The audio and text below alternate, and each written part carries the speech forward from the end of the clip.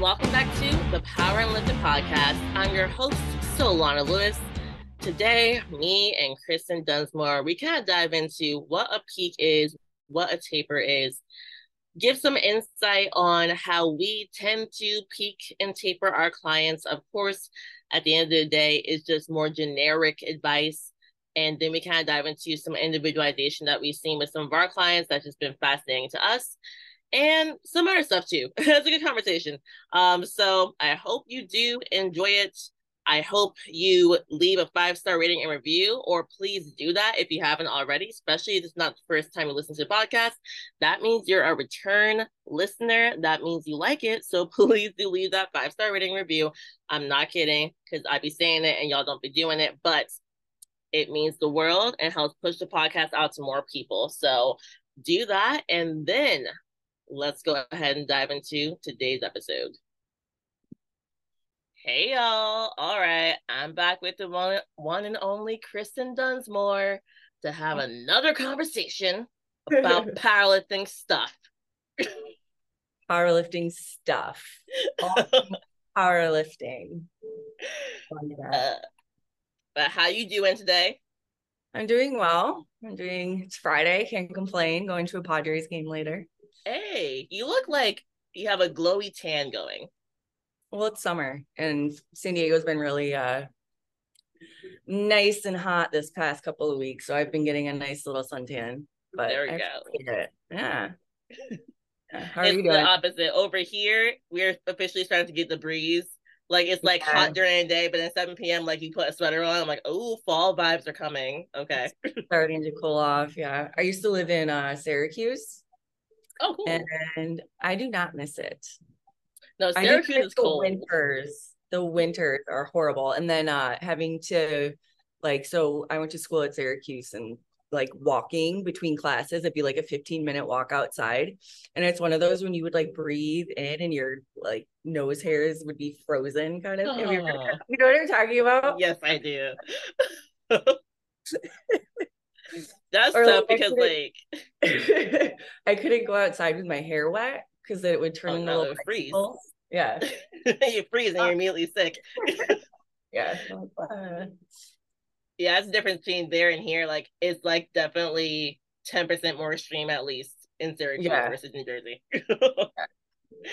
But today we're gonna just dive into like what is a peak, what is a taper, how do we kind of feel, or how you might feel during the peak and taper versus the normal training block, and how we mentally prepare for a competition.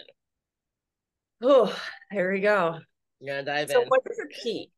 So I guess the way that I would define like a peak would be to maximize your preparedness specifically for a powerlifting meet. And so as you know, a powerlifting meet is a 1 RM in the squat, bench, and deadlift. So I'm a big proponent of practice how you play. So in general, a lot of times, and don't take this as like set in stone, but as a general peaking method is usually what happens is you kind of get rid of the accessories. You're focusing more on the lift, so squat, bench, and deadlift. You typically would practice performing your 1 RMs. And it doesn't mean max out in the gym every single time, but just getting comfortable with heavier load under the bar, I think is super important. So I do want to highlight that there is a difference between trying to max out and just practicing singles, because there is a difference. But yeah, so there's no like magic formula. Everyone's response is going to be a little bit different. I think we kind of talked about this before we got on a call, is say if someone's doing heavy triples and they're responding really well, it's like, well, let's keep doing triples. You don't necessarily have to do these singles, or at least like a max single, or even like you said, doing like higher volume and someone's doing really well with sets of 8. You can certainly keep that in the program, but I would still practice performing those singles, because that's obviously how you're going to compete. That was a beautiful explanation. So building off that, I would have a very similar answer to like what is a peak. Like it's a period of time where you have a block where you're trying to prepare as much as you can for the platform, right? So just like you said, like what adjustments is that? Well, we're definitely gonna have singles now for sure. And you may have had singles, like you can have singles year round, you can have singles the block before, but like you just definitely have them in now. And we're trying to prepare for the platform. So really, in my mind, I think of it as we're building into the meet, and we're trying to use what we've learned works for us to get prepared for the platform, and we just simply pull back more than we normally would as we get really close to it, so we can have that extra oomph on meet day. And when I say pull back, I mean like if typically, let's say you do a 5-week protocol block, you always do 5-week blocks, and we keep in like all the accessories, and like you're beat up but you're like pushing to do something heavy at the end of the block. The only difference is we start to kind of fade away some accessories, we might pull back a little bit of the volume, but we're still keeping it relatively the same. And then once we get to the actual taper parts, which is probably like a week long, but depends on the athlete. Obviously, if you're like, super heavyweight Ray Williams, you might do a longer taper versus the 60 kilo lifter.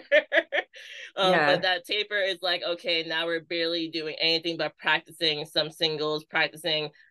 You're doing enough to make sure your body remembers how to squat, bench, and deadlift for meet day. And that's why it's typically like a week long for the taper. But the peak is literally just preparing for that meet and keeping stuff similar to what's been working.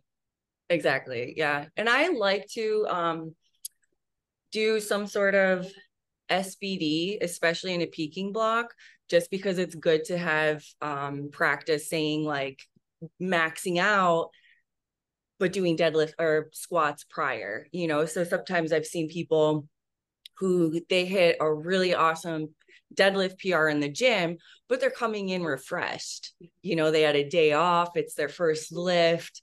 So they're feeling good. And then come meet day, they're like, well, why was my deadlift suffering? And it's like, well, you pulled that, single when you were feeling fresh and great. Like, unfortunately in a meet, it's the third attempt or the third lift. So usually what I'll try to do is kind of at least add in one SBD day where they're squatting beforehand. And that's kind of like I guess how like the pre-fatigue exercises have become popular. So I guess it's something similar like that, where it's you're pre-fatiguing your deadlift with the squats beforehand, if that makes sense. It does make sense. So I found that to be really helpful. And again, it just practice how you play, right? So literally SBD days where you're working up to singles and you have the squats before deadlifts. And what I like so much about SBD days is if you had them in your program, like meet day is so easy compared to an SBD session. Like you get to just do singles. Like an SBD session, we all know we can be in the gym for anywhere from an hour and a half to 3 hours. Could you have your squats, your bench and deadlift, and you're doing sets. You're doing sets, you're doing volume. You're doing a meet and then you're doing your back off sets or your volume work. So come meet day, you're like, oh, I only have 9 reps.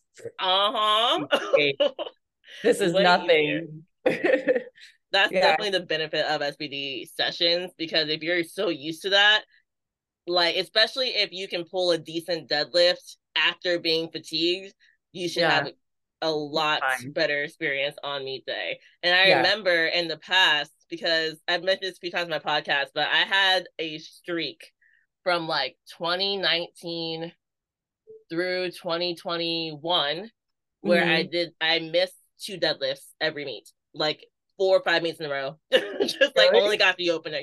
Only got the opener, failed the next 2 every time, just like dying. Just dying of exhaustion. I had never really done SBD days. I did start doing them in 2021, and I was still just dying on the day. And a major thing I really learned is, 1, SBD is going to be very helpful, but 2, you don't want to be BSing and taking a huge amount of time to do that session, because the meets, like let's say you even have 14 people, which is the max amount you can have during a flight. Okay, Yeah. that's approximately 13 to 16 minutes max, really, especially for me, like lighter weight woman, different from a heavy flight of men. Yeah. And if Yeah. I'm taking 25 minutes to like just build up to my single and blah blah blah, it's just on meet day, I'm just gassed. Doesn't matter if I Yeah. eat all the carbs in the world, I'm gassed. So like that's another great reason to have FBDs leading into your peak. But also you need to like kind of time it. And if you can know in advance like an idea of how big the meet's gonna be, you might want to time it to have like only 7 minutes at max between your warming up, doing your single, doing your back offs. Yeah. I've seen people who don't take enough rest in between their sets. And then there's people who forget that they're working out and then chit Yeah. chat for 20 minutes and they're like, oh, I guess I should go do my set again. But I'm like, you just been chilling for 20 minutes. Like, you got to do like your warm up again, bro. Like, what are you doing? So, yeah, I think there definitely needs to be like a happy medium. And I think, like you said, 14 people. So, every lifter has 1 minute on the platform. So, give or take, I would say 10 to 15 minutes in between sets is going to be like the sweet spot. Of course, you know, if you're competing at the prime time or at the Arnold where maybe there's 8 lifters, you're probably going to be, you know, 8 to 10 minutes. So yeah, I think it's, like I said, it's always good to practice how you play. And knowing those things, how many lifters are going to be in your flight are all going to be helpful long term. Yes. And another thing I want to address about a peak. So I have a client who's literally competing tomorrow. She's gonna listen to this and be like, oh my God. Yeah. And she was reaching out to me a lot this peaking block, and she was like bummed out because she had this idea that she's supposed to be hitting like an excellent, amazing 1 rep max numbers during the peak. And she was like, oh, it's like the last block. I'm supposed to be like beating all my old PRs. Yeah. We're trying to PR on the platform, guys. We're not trying to PR in training necessarily going into the meet. If you do, that's great. You're probably a super new lifter who's getting strength really fast. And so you can literally like beat your old numbers before you get into meet and still beat that on the platform. And that's just good for you. But like I've been in this for almost 9 years now, and I haven't done that since like my year 1 or 2. So Yeah. and I did Yeah. like once. And I think that whole idea honestly comes from social media because I'm guilty of this too, right? Like if I hit a lift and I fail it, like, do you post your fail? Very rarely, and I only started doing them every once in a while because I had lifters Once like, in a we want to while. see you when you're Yeah. struggling. But most people in general, it's like if you fail a lift, you're not posting it. So you're gonna post the lifts that you make. So if someone's in a peaking block and yeah, maybe they hit a PR in the gym, they're gonna post about it. They're not gonna post the days that they miss a lift or the days that you go to work out and you can't even pull the bar off of the ground. Right. Like I've had that where I've gone to the gym and I've just felt so bad and I'm warming up and I have like less than 50% on the bar and I'm struggling to deadlift. And I'm like, it's one of those days where it's like, this is not happening. And you go home and you kind of, I mean, at this point, I think I've learned like, hey, it's okay, this happens, right? Like I'll go either lower the load, just do what I can, or go home and try again later. But that's also something that I've kind of learned from experience of when it's okay to kind of push through and when this is like, okay, you need to chill, and that's something that you discuss with your coach. But those days that you see the lifter hitting those PRs, like they're only going to post what's going to get likes, I guess. Mm-hmm. So with newer lifters, a lot of the time they think that they should be hitting PRs in the gym because that's what they see everyone else doing. But what they don't realize is that they're also probably, and not to say that I recommend failing a lift because I don't, but it happens, right? Like it does. So those are the ones that we typically don't post and what people typically don't see. And this, I want to give one quick example. So Natalie Richards, who's the 57 kilo world champion and got Yeah. best lifter at Worlds this year, she First told time. me, yes, first time ever Like going to never, Worlds, right? well, it's like, and I remember, I don't want to put her on the spot, but there was nationals and I think she bombed out because she Yeah. her deadlift lockout.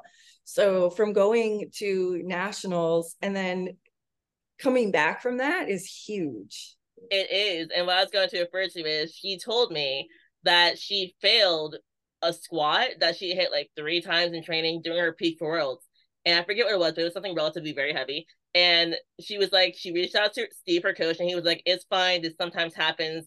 Doesn't mean me this is gonna be bad. It's fine. And so she like kept her cool. And I think we all can agree that she did great. So you know what I mean? It's like she did not hit any PRs, I believe, during the peak itself. Yeah. In training, yes, not during the peak. She was failing lifts sometimes during the peak. Yeah. And it happens. And I think that kind of like what you were talking about is like your mindset going into a meet. And I think this is why it's important for a coach to also be an athlete.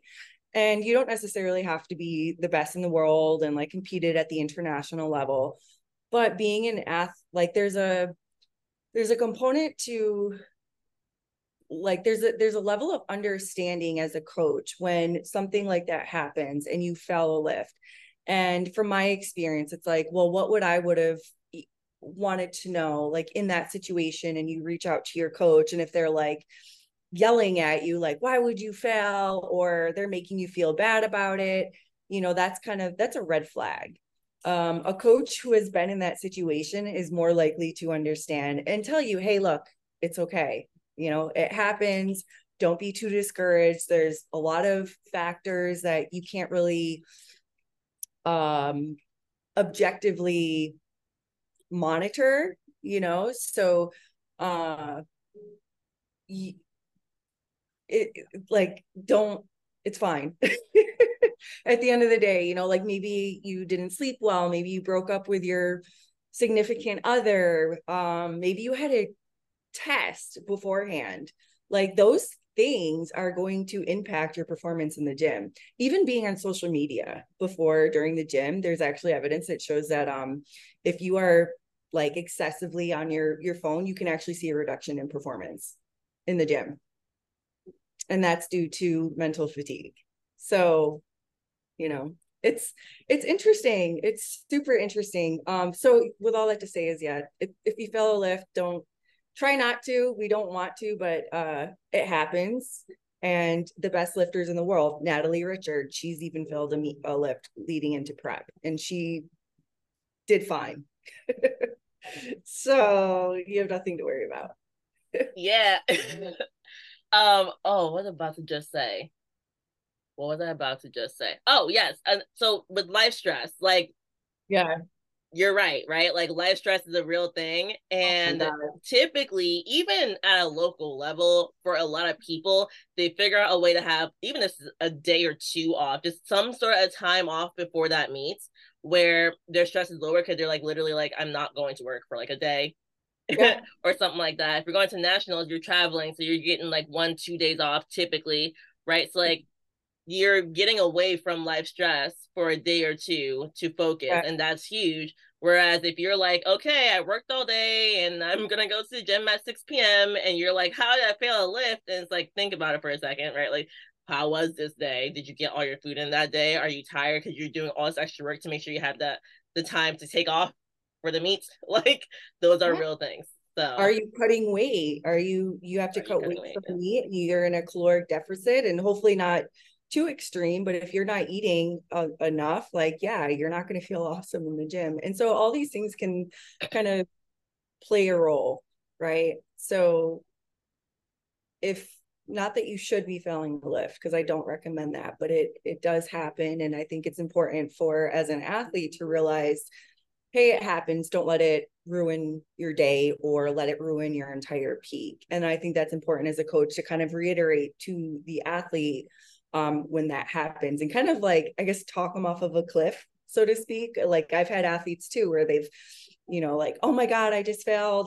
My peak is done. I'm going to do horrible. I'm going to drop out of the meet. I had a girl, this happened like 2 weeks ago. Now that I think about it, she's competing this weekend, and she had failed a lift, and it was like she wanted to drop out of the meet. And so she's tapering this week, of course. So I've fortunately, I'm like, hey, how are you feeling? She's like, so much better. I'm like, oh, really? What a surprise. Had no idea. And so, I mean, fortunately, she's not dropping out of the meet. I think we had we went over our temp selections yesterday. She's feeling good about it.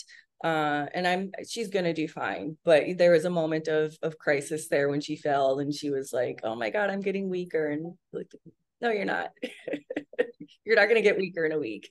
Literally, yes, that's a big thing to say. You're not gonna get weaker in a week. That's not really that possible. Yeah. Even if you did zero training for a week, and not that I recommend that, I know that people will kind of take an entire week off as part of their taper. And I think now we've kind of learned that maybe that isn't ideal, but it is possible. Like people have done it before and they haven't really, there hasn't been like a huge drop in performance, other than the weights just might feel heavy because you haven't lifted in a week. Yeah. So I hear you. We're not recommending take a week off, but yes, you're 100% correct. But leading into that, so we're talking about some people feel like beat up and not feeling great during their peak. I want to talk about like how I had one client, she's gonna laugh too, because she's doing nationals. Yeah. She told me, so wait, we're 2 weeks out now. So she told me this like a week ago, 3 weeks out. She's like, I'm really worried because I feel really good. I was like, what? She was like, I'm peaking. Aren't I supposed to feel really beat up? Like I thought this is where like we do everything and I'm beat up. I'm not supposed to feel good at all until I'm a few days out from the meet. And I'm like, I hear you because sometimes you're peaking and sometimes you are feeling fatigued. But honestly, especially with how there's been so many adjustments to the way certain people peak, and it's not always okay. We go heavy, heavy, heavy, heavy, heavy, pull back, go. You can feel it's sometimes normal to feel the way you feel during a regular block of training.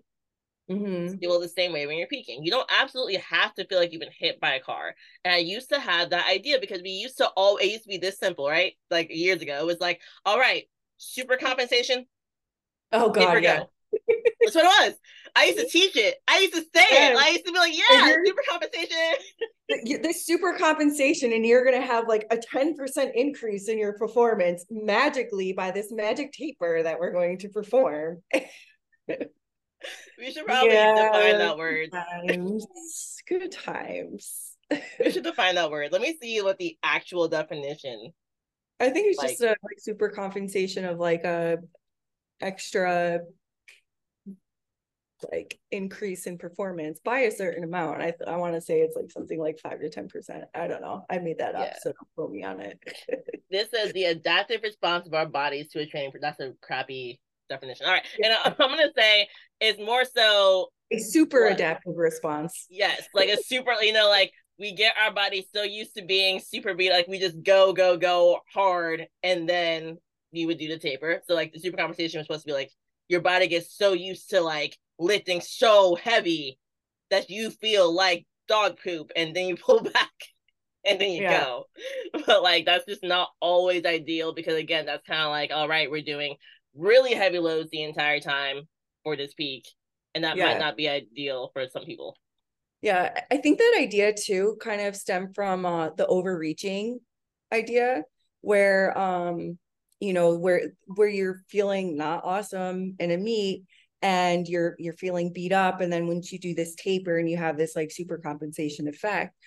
But I'm sorry to say this for most lifters, but it's really hard to overreach, let alone overtrain as a power lifter.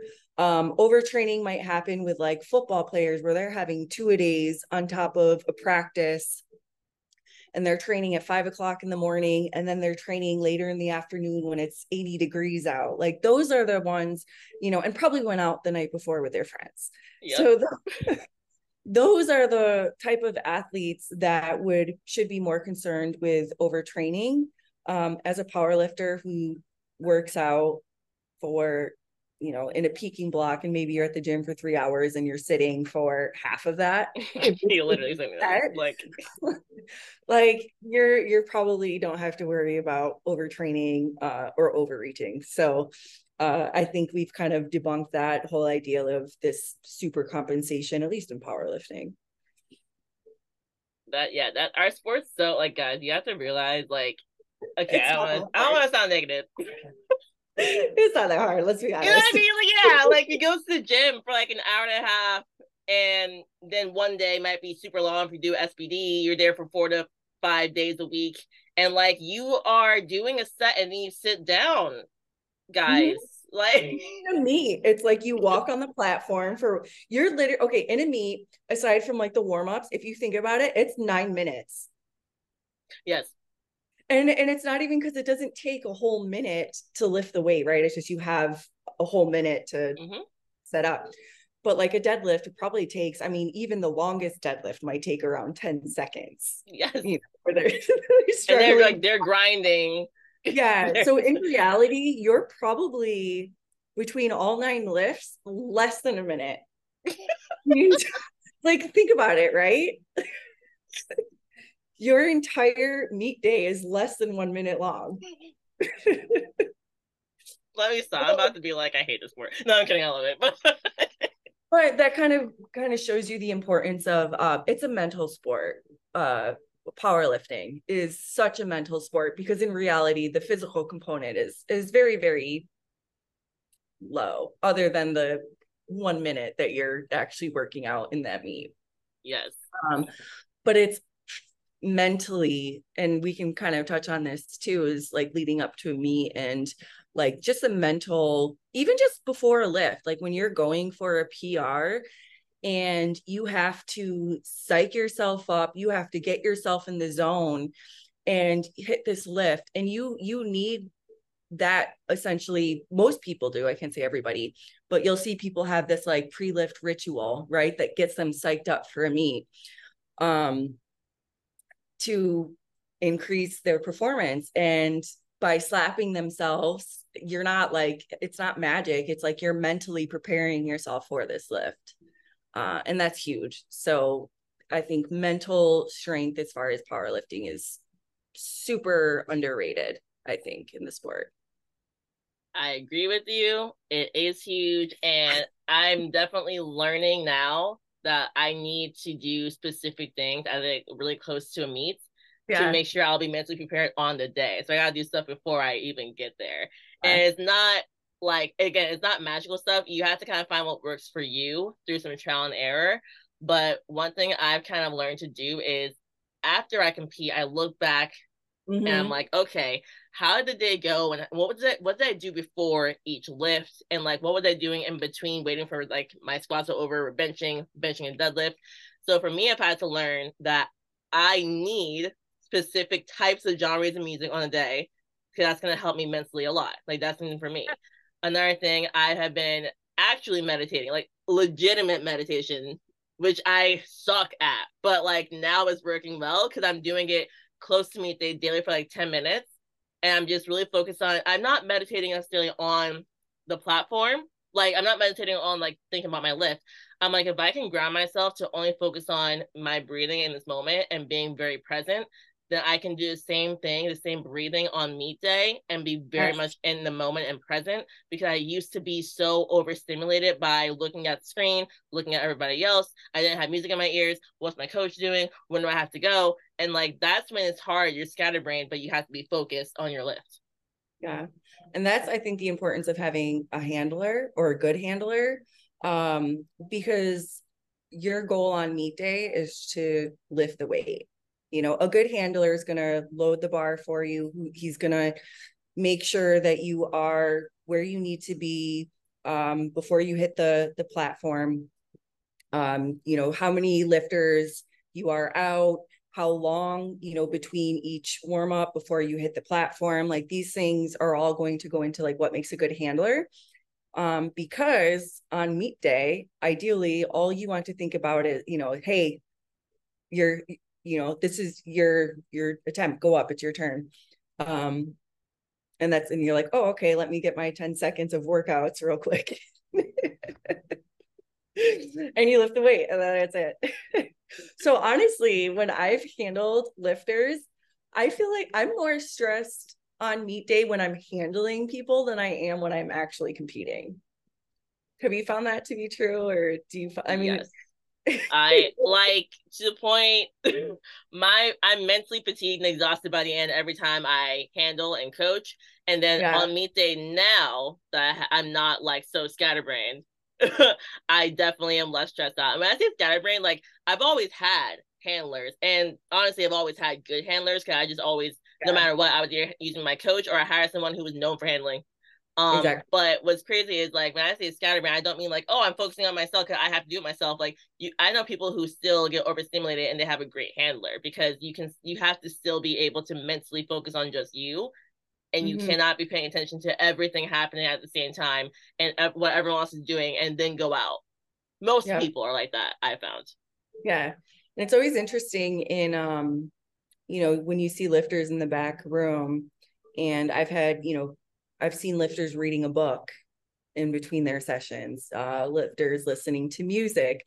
I think Blaine Sumner I forget who told me this, but they were saying that like Blaine Sumner like doesn't have a chill. It's like he's hyped for 4 hours in that entire meet, like sitting in the back. He's not reading. He's like, you like, see him on the platform. That's him for 4 hours in the back room. So everyone kind of has like their own little, I guess, quirk, you could say. So actually, I'm kind of curious is like when you go up to a lift, are you a screamer? I am not a screamer at all. I am now a slapper. You're I a am only slapper. recently a slapper. So I listen to my music, whatever it Yeah. is. Last time it was a lot of like, what even was it? What even was it? It was like music that just got me like ready to go, just like hype music, but like some R&B, and some it was just like, like so. But my exact ritual right now, like for example, I'll say a squat. Take Yeah. out they say bars loaded. I don't even know what they say. My coach says, okay, let's go. Time Take to out go. earphones, put them in his hand. He gives me the ammonia. One big whip. 1, 2, 3, sniff. The tear starts to come in the right eyeball. Just the You right. walk, just the right one, not the left one, the right one. I walk out, I look at the bar, I gotta go slap on the chest, 2 slaps. It goes Oh, one, two two, slaps. Okay. grab the bar, okay? You gotta shake the bar, get under the bar, you gotta stomp the left foot, not the right. The left foot only gets to stomp, Yep. the right one's a calm placement. Gotta make sure it feels right in the right spot in my back. Feel The yourself in the exact spot. bar. Yep. Yep. All right, then we stand up, then we back up, and then we go. That's exact. And if we don't do the sloppy slap grab, we ain't getting the lift. That's up So the whole lift is just done. You this might room as well is just done. spell it. I might as well just sit on the floor and just wait for them to help me get up. I Yeah. feel like I'm the most boring lifter because number one, I train alone a lot. So I never really have like the hype of other people. So I'm so used to training myself that I find myself like I don't really get hype anymore. So I'm like really boring. It's like I just walk up on the platform and I'm in the zone, right? But I'm just like staring at the bar. I go to lift it. And then like if I get it, I just, you know how everyone's like, fuck yeah, like jumping up and down. I just walk off stage. Like, all right, I'm done. Bye.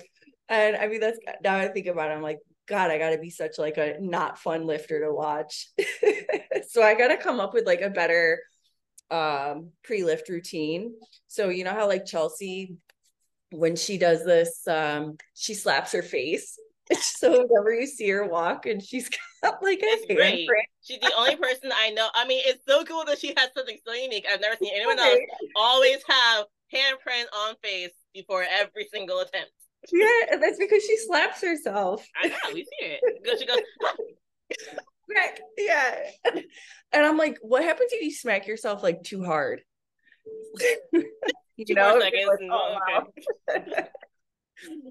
So I gotta come up with I gotta come up with maybe I'll yell. I think I'm gonna yell beforehand and just look really, really mean and scream. And then like once I get off and then like get the lift and then I'll just like be really nice and sweet again. I But I love gotta how you're creating this routine now. yeah. I'm like thinking out loud. So I'm gonna have a really cool pre-meet ritual. I haven't done ammonia in a long time, so maybe I'll have to try that too. Maybe that'll help with my street cred. I will say I used to be like not anti, but just like for me, I was like, oh, I don't need any of this stuff. I was calm lifter until like the last 2 meets. Honestly. I'm not kidding. But I realized that I was too calm, and I was also not focused enough on myself, which is why I was quote unquote calm. I was looking at everybody else's stuff. So Yeah. now I'm like, okay, it does help me get in the zone. But I only use ammonia in training, like literally 2 weeks out from the meet, really, or like if I have a heavy lift at the very end of a block for like just a squat or deadlift. So if Yeah. I don't overuse it, it helps me, but I can't use it Yeah. often. You also have to get used to it too, I feel like, because I've tried like ammonia. Like I would not recommend taking ammonia if you've never done it before, like especially right before a lift, right? If you've never sniffed ammonia and then someone's like, here, try this, and then you go like that, I do not recommend that. I do recommend taking it, at least trying it like in a training session, so you're not blindsided by like, you know, just a huge whiff of ammonia right before a lift. But yeah, I've tried it. I don't know if I like it. You got it. We're talking about ammonia right now. There's like different what's the word? Like there's mild and there's like extreme, and I mine is like medium to mild. That's the thing. Like people are Yeah. like, oh, it's so strong. Like it can be, but like there's so many ones that are just not kill you. I smell from across the room. I'm dying strong. So you just Yeah. gotta start with like a mild one and go from there. Maybe that's what it is. Maybe I just like went to the extreme right Yeah, you away. did. Don't get nose bleach. Like this one called nose bleach. That one will like destroy your life and your brain cells. Like don't start there. That's another thing too, is like when you talk about brain cells, like I would not recommend sniffing ammonia consistently all the time, every Just lift. that. Like, think about it. Ammonia, you don't want to sniff that all the time. If you are going to use it, save it for your max attempts. Yeah, I've seen people like doing it with like a warm up or like a set of 10, and I'm like, what are you doing? Like, I hope they're PRing that set of 10. Like, not even. That's why, bro, seriously? Oh my God. I do Yeah. want to point out you said like don't take it if you never have a meet day. And it's funny because I do believe that. However, I've broken that rule now with my athletes Of like 3 or 4 course. times. At You local meets where like someone's like offers it and I'm like, yo, that second was kind of slow. That second was slower than I wanted. Like sometimes they're like, can I try it, coach? And I'm like, why not? yeah. Are we not here to have fun? We're not on the world stage. Okay, this is your second Yeah. meet ever. Just take it. And every time it's worked out. Every time I Really? swear, every single time they got in a little bit more in the tank. And it was just pneumonia. Cause I'm like, that second was so slow. Oh my God. I had one girl, her name was Haley. We did a meet, our first meet together like 3 months ago, something like that. And she, like, her friend gave her ammonia before the last deadlift. She literally took a whiff. It was like nose bleach. Took a whiff, Oh God. took 2 steps forward, stopped, turned around, came back, tears streaming down her face. I was like, oh my gosh, she's not going to even get a chance to go out there. Someone else starts walking out because she thought it was her turn next.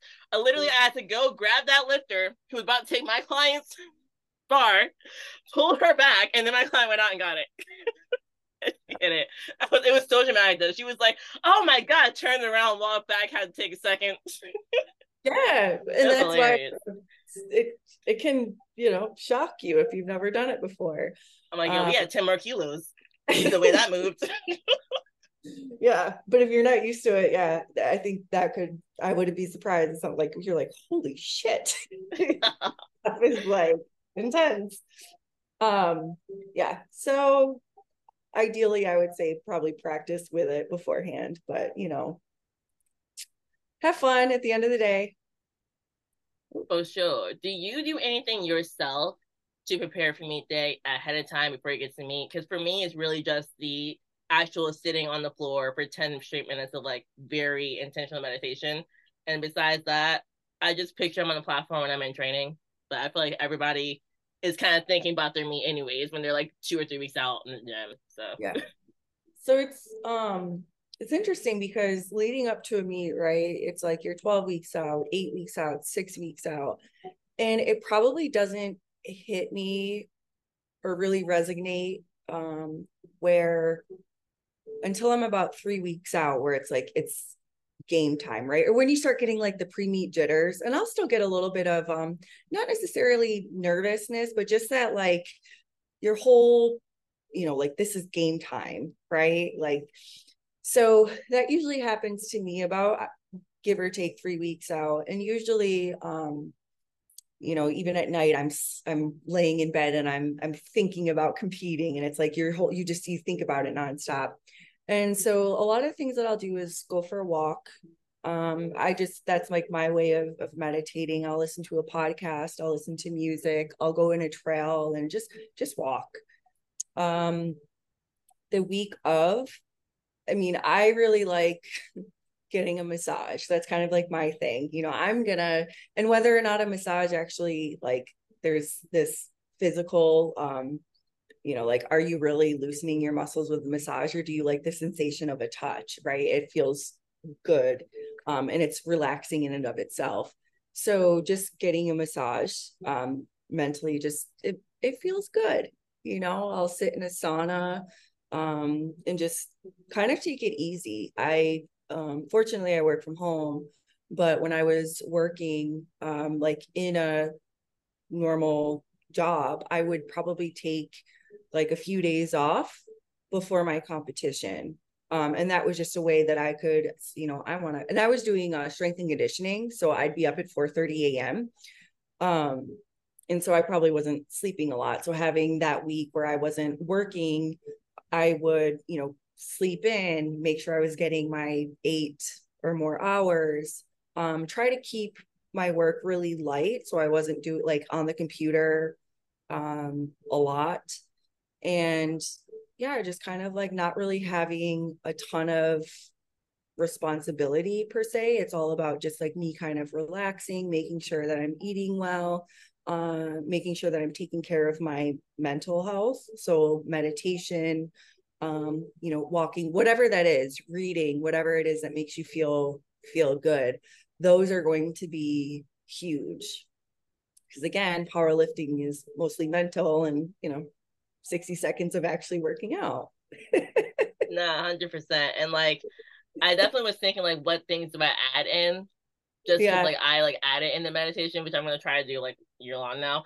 But I will say too, like, I mean, I do have a nutrition coach just because like if I'm on my own, I just tend to be like, you know, I can go over by 50 grams of carbs 3 times a week. Nobody cares. But I will say I do still tend to go like slightly over and under, and I'm like 85% on point with nutrition when I'm like just chilling. And so I definitely do try to be like, all right, like I really have to hit my carbs. Like I can't just be 30 grams under for no reason and then 45 grams over tomorrow. Like, because then the like you scales, oh, and you're like, really oh. become more stringent, I Mm-hmm. guess, with your training, your nutrition, your diet. And not to say we don't do that in an off season, but Yeah. maybe I'm more aware of it and I'm more strict. So yeah, maybe in the off season, I'm a little bit more lenient with my nutrition. I'll go out more with friends and go out to dinner. Yes. Whereas like leading up to me, and maybe not so much anymore because I don't have to cut as much weight as I used to. But you know, leading into a meet, it's like you start, yeah, I'll probably stop going out, or going out to dinner because I'm more strict with my diet. But yeah, other than that, I would say just it's it's a mental game. It's huge. So I think, like you said, that meditating is going to be super important and certainly underrated. I think one last thing I want to add is I don't have to do this myself just because I've done so many competitions now. But Yeah. I think a lot of newer lifters, they're like, okay, cool. So I'm going to picture myself getting the lift, picture myself getting the lift. I find value in giving yourself a time to picture what will happen if you fail a lift. Like, genuinely, what will happen? Like, write down what will Yeah. happen if you fail a lift, because some people, they're so unprepared for that and they fall apart. And Yeah. you're like, why did you That's, just fall apart? and that's honestly, I think, going to make or break the lifter, right? From good to great. And I'll actually, I've missed lifts in competition. I just said I missed 2 deadlifts for 3 years straight. Yeah, we've all done it, right? And I remember, for example, I missed, this was 2018 USAPL Nationals. This is when 72 weight class was still around, RIP. And it was like I was really neck and neck with Chloe Dublin. Do you remember her? Of course I do. She Yeah. hated that movie style. I'm about to be like, yo, she hit me up a month ago. Yeah. I think she's in med school now, but She so her and is. I were kind of neck and neck. And I was always like I was a good squatter. She's a really good bencher, and I think our actually she's a better squatter than me at that meet.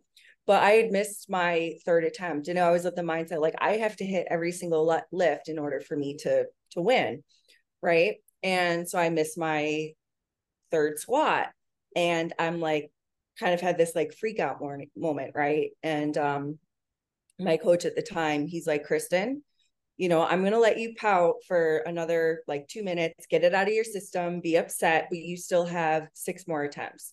And once we, like be sad, but we're going to move on and we're going to focus on our bench and our deadlift. And that was really helpful. So I don't think that you need to, like, if you miss a lift and you have to feel like you're not supposed to feel anything at all, like it sucks, right?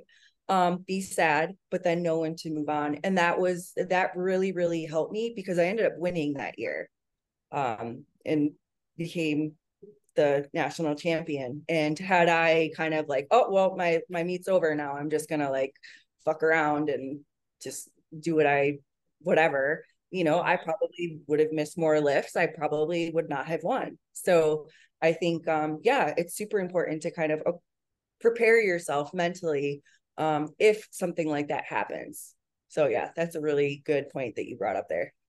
Good Yeah, call. I feel like Meg Scanlon was it 2021 Oh, Nationals she's where like the she like queen. I She know you're a little too good at it, Meg. A little too she's good. like, yeah, she's like the But she queen. would Like come back. she's so good at like staying in the game. Yes, Yeah, she's a after great missing example. lift. But I want to say, I think it was 2021 Nationals. Yeah, I think it was like the COVID Nationals that was weird, where she literally missed her opener and had to come back out and like hit it on the 21. second. Yeah, I think it was that one. Oh, was it because she had just had her twins, Yes. right? So Mm-hmm. she was kind of like just coming. I do remember that. Yeah, and she still did really like she placed top She three, got right? second. Second? And I'm Okay, like, yeah. yo, if I miss my opener, I mentally I've never done that before. So like I'm mentally prepared to miss a lift, but miss my opener. That takes a lot to be like, all right, we're gonna come back, we're gonna nail it, and we're gonna keep going. Yeah. I'm not 100% on this, so I'll don't know. I'm not even gonna try to pull it up, but I think that 2019 IPF Worlds, she was competing, and I think she missed her first and second attempt squat and got her third. I think I might be, I'll have to double check this, but I'm pretty sure because I was there and I'm pretty sure like I was like, oh my God, this is like I can't watch because this is just giving me so much anxiety. But she made her third, and I think that year she came in second. I think Well, she definitely got second at that one. Maria T Yep. won that year because she was competing as a 57 at the Yep. And Maria time. T pulled that deadlift out of nowhere. Yeah, but they were still neck and neck. And I just Mm-hmm. remember like it's one of those things where she, she missed her first, and that's a lot of pressure, but she pulled through. And if I'm wrong, I'm sorry, Meg. If that didn't Well, happen. I genuinely can't tell you if you're right or wrong. You can probably Google it now while I talk. I'm gonna- I can't tell if you're right or wrong. But see, we're just gonna poop on Meg now because I'm gonna say one more thing. Meg, I'll never forget. I'm on the plane on my way to Mega Nationals last year, 2022. I'm watching you on the plane. I paid $8 for Wi-Fi just to watch your butt compete. Okay, how you gonna miss two bench presses because you skipped the press command twice? But I already shit on her like in real life. And I know I podcast about it. It's just funny because she still ended up doing. She won that year, and it's just Yeah. hilarious because she missed her second and third bench. Anywho, our point is, guys, when you fail a lift, you have to be mentally prepared for that. And if you want to write down like what will happen if you fail a lift, like the actual reality, not mentally. The actual reality is the meet will continue on, and you have however many more attempts to go. That's the real reality. And you can make a decision to still stay in it, or you can make a decision to just not keep trying and kind of honestly bitch out because you fail the lift, right? Like you have that choice. And so you have to be mentally strong enough to be like, if I fail a lift, what will happen is I'm going to have like 10 to 12 more minutes before my next attempt. I'm He's going got to the two of them. go into the next attempt and I'm going to try to hit it. That's the actual reality. Yeah. Yep. 100%. So I just looked up Meg. So I was wrong. She missed her opener, redid her opener for her second. She got it, and then went up 3 kilos because it was, I think, a record. And got it. But she missed her opener, which, yeah, that would be very unnerving, like, especially at the world championships. And so she ended up placing second at that meet. That's hard. But yeah, so the best y'all have missed quite a few lifts. All right. The person you look up to has probably missed a lot of lifts. That happens. But yeah, it's not impossible to come back, so don't count yourself out. I guess there. Keep going, keep it moving, and do whatever you need to do to keep yourself in a good headspace. That's why I've stopped. Like, I can't talk to people in between attempts or like while I'm warming up. I can talk a little bit once I've done all 3 squats and we have a decent break before bench. But then once I start warming up for bench, it's a wrap. Shut up. Like, yeah. And just be really selfish with your time. Like, don't allow the same client who was like, I feel too good. She told me, like, at meets, like, sometimes she'll be talking to someone, but all of a sudden it's like time to like focus. And I'm like pulling her to warm up, and she's like, but this lady's so nice. And I'm like, you know what I mean? Like, all right, it's time to focus. Like, you can say, hey, I gotta go and I gotta stop talking to you. Like, it's okay. And that's more so local meet stuff where you have a lot of people around you, though. Yeah, I think at the national level, no one's trying to talk. No one's doing that. All, like, well, maybe regular national sessions. There's a lot of people. Maybe somebody's like, my first national. Oh yeah, maybe. But yeah, most of the competitions, especially I guess like recently, it's been because there's not a lot of lifters. It's 10 maybe in a flight, and like enough where each lifter, I think at nationals, for PA nationals last year, there was enough for like every person pretty much had their own platform. I know, great. A beautiful thing. So there was like nobody talking in the background, which is funny because it's like you don't talk in the background, but as soon as the meet's over, it's like, hey girl, hey, what's up? It's just an understood rule once you get to a higher level, though. Well, even not higher all the time, but it's understood. Like, we came here, we spent 6 months training, so let's do the meets, and then we can hang out after and get drinks. Right after. Exactly. Yeah.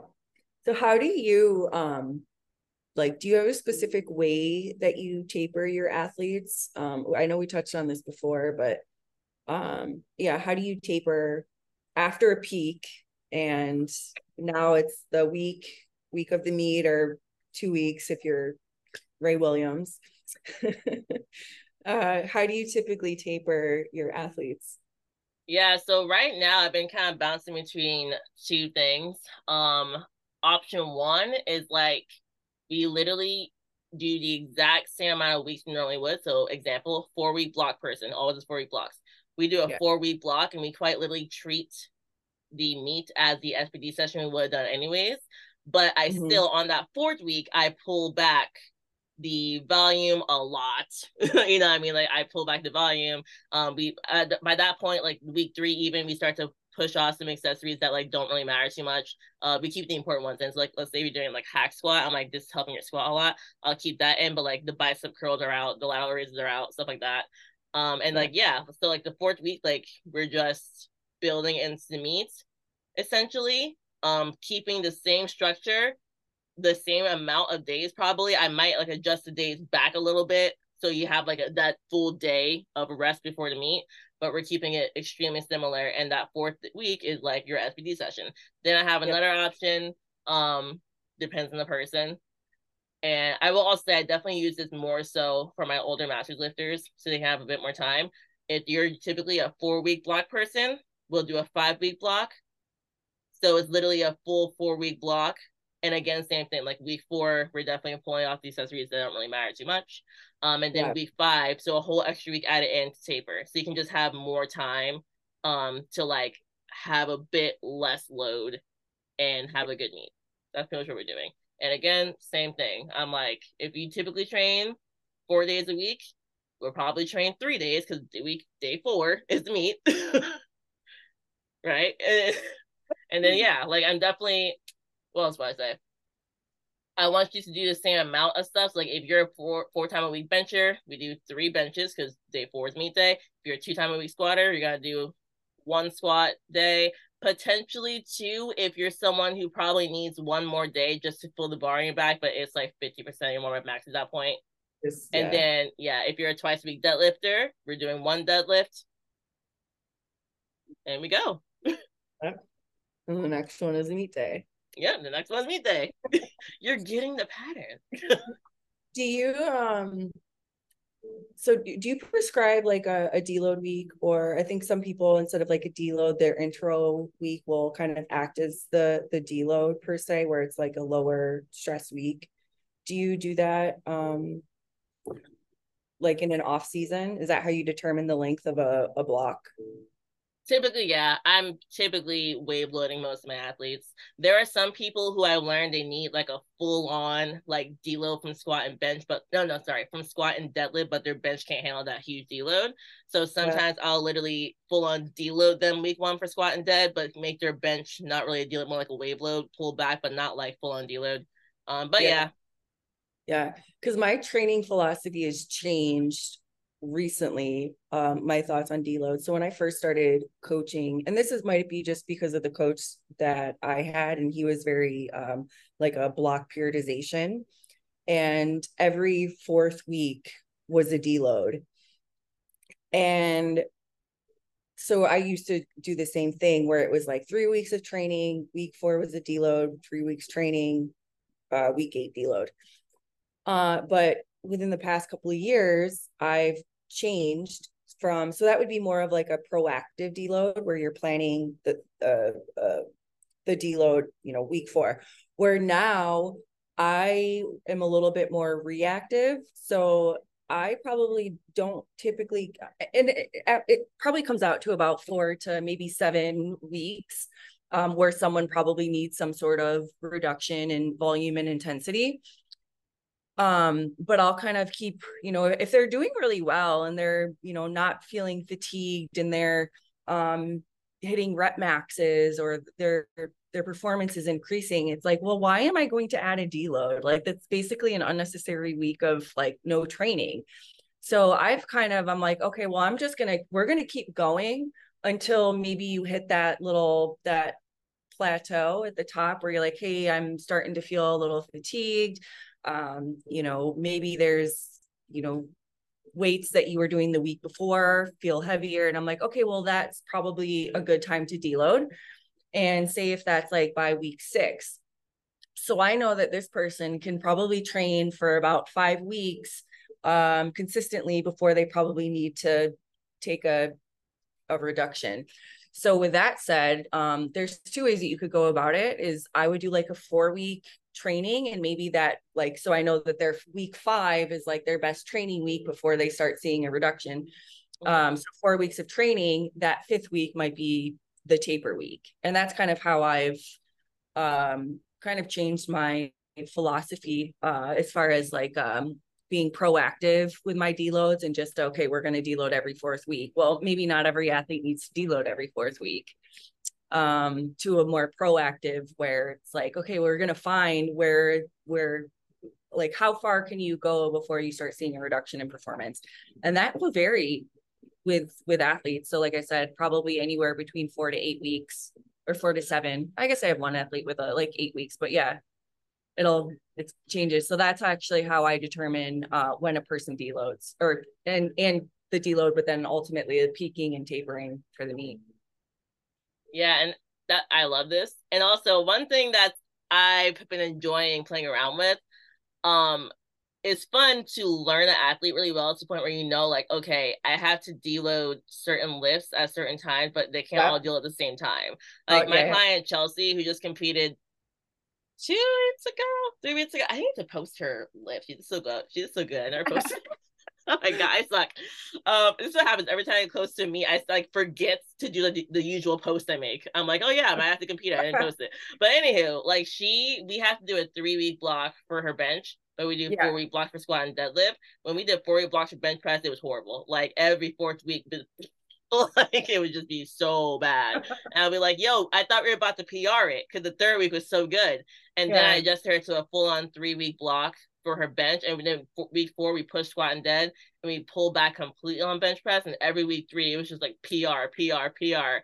And then like I just set her up for like a 3-week block going into her meet for bench press, but 4 weeks for her squat and dead. And like just it was beautiful. And I was like, yo, it gets so much fun when you get to like really learn someone and you're really like looking at every single week of the program and you're getting all that feedback. And like, all right, I figured it out, what you need for you to succeed. It's funny. I actually, talking about tapers too, where I've actually had clients who, it's like they have to do a meet just to qualify for Euros or IPF or something. And so sometimes I was like, well, we're not even gonna like taper. We're just gonna like what you do when you're okay, we're gonna have a normal training week, and then your meet is gonna be your 4th day of training.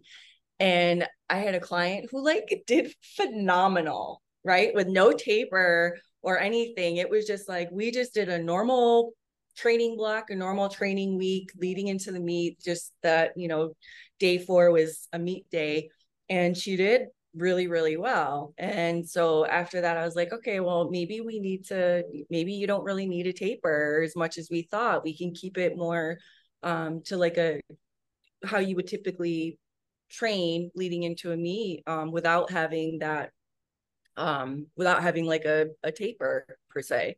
So yeah, it's always kind of interesting that like how different people and different individuals respond to training.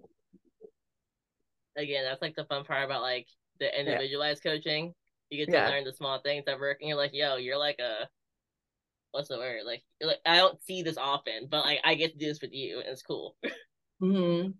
Yeah. So yeah, it's always fulfilling. I enjoy coaching. It's fun. I get more at this point, I think, when my lifters do well than when I do well. Oh, 100%. Like there's like the joy of like, oh my gosh, like we worked together and like it came to fruition, like your goals. Like that's why people love coaching. Like that's why coaches who really put time and energy into it love it. At the end of the day, for ourselves, like of course it's a great feeling, but like it's not the same as like, yo, like we worked together for like 4 blocks and like we put our heart and soul into it. That meet day anxiety. It's like when the meet's over, I'm like, I'm more anxious than my athletes. I'm like more excited by the end of it. And they're like, oh yeah. That's why the meet day coaching is stressful. Like that's why that's way more stressful than me competing, because I'm like I be looking at Brad.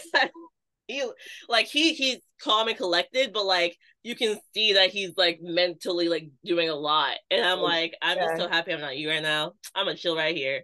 You're gonna go and listen to your music and lift weight. That's all. That's your job. Love it. Yeah. All right, y'all. Just a good talk. Yeah, I enjoyed our conversation. It's fun. I know. I hope everyone else enjoyed the conversation. You got something out of it. You learned a bit more about peace and tapers and why me and Kristen love coaching. Yeah, meditation. Apparently, we're all Buddhists now in monks. Hey, man. I will say, Jesus Christ in the Bible talked first about meditating. All right, and then Buddha stole it from Jesus. Let me not make this a religious podcast. I'm just saying, been mentioned for a long time. It is not new, but it's definitely, I think it's becoming more mainstream than it has been in the past, at least in like the, US and more developed countries. But I like it. I've been doing yoga. I go to yoga classes. Do you really? Yeah. This is why to be a whole other podcast. I'm like, wait, I did yoga like 2 weeks ago and I enjoyed it. They're so good, right? That's great. Oh yeah, look at us. We're gonna like once we retire, we're just gonna become these like yogis, and that'd be cool, right? Like that sounds nice and relaxing. It sounds like a very peaceful, serene life. I like that. Yeah, once I retire from powerlifting, my goal is just to become a phenomenal yogi. All right, y'all. Thank you so much for listening. Kristen, thank you once again for being here. Oh, thank you, Solana. I appreciate it. Thanks for always having me. And y'all catch you next time on the Power and Lifting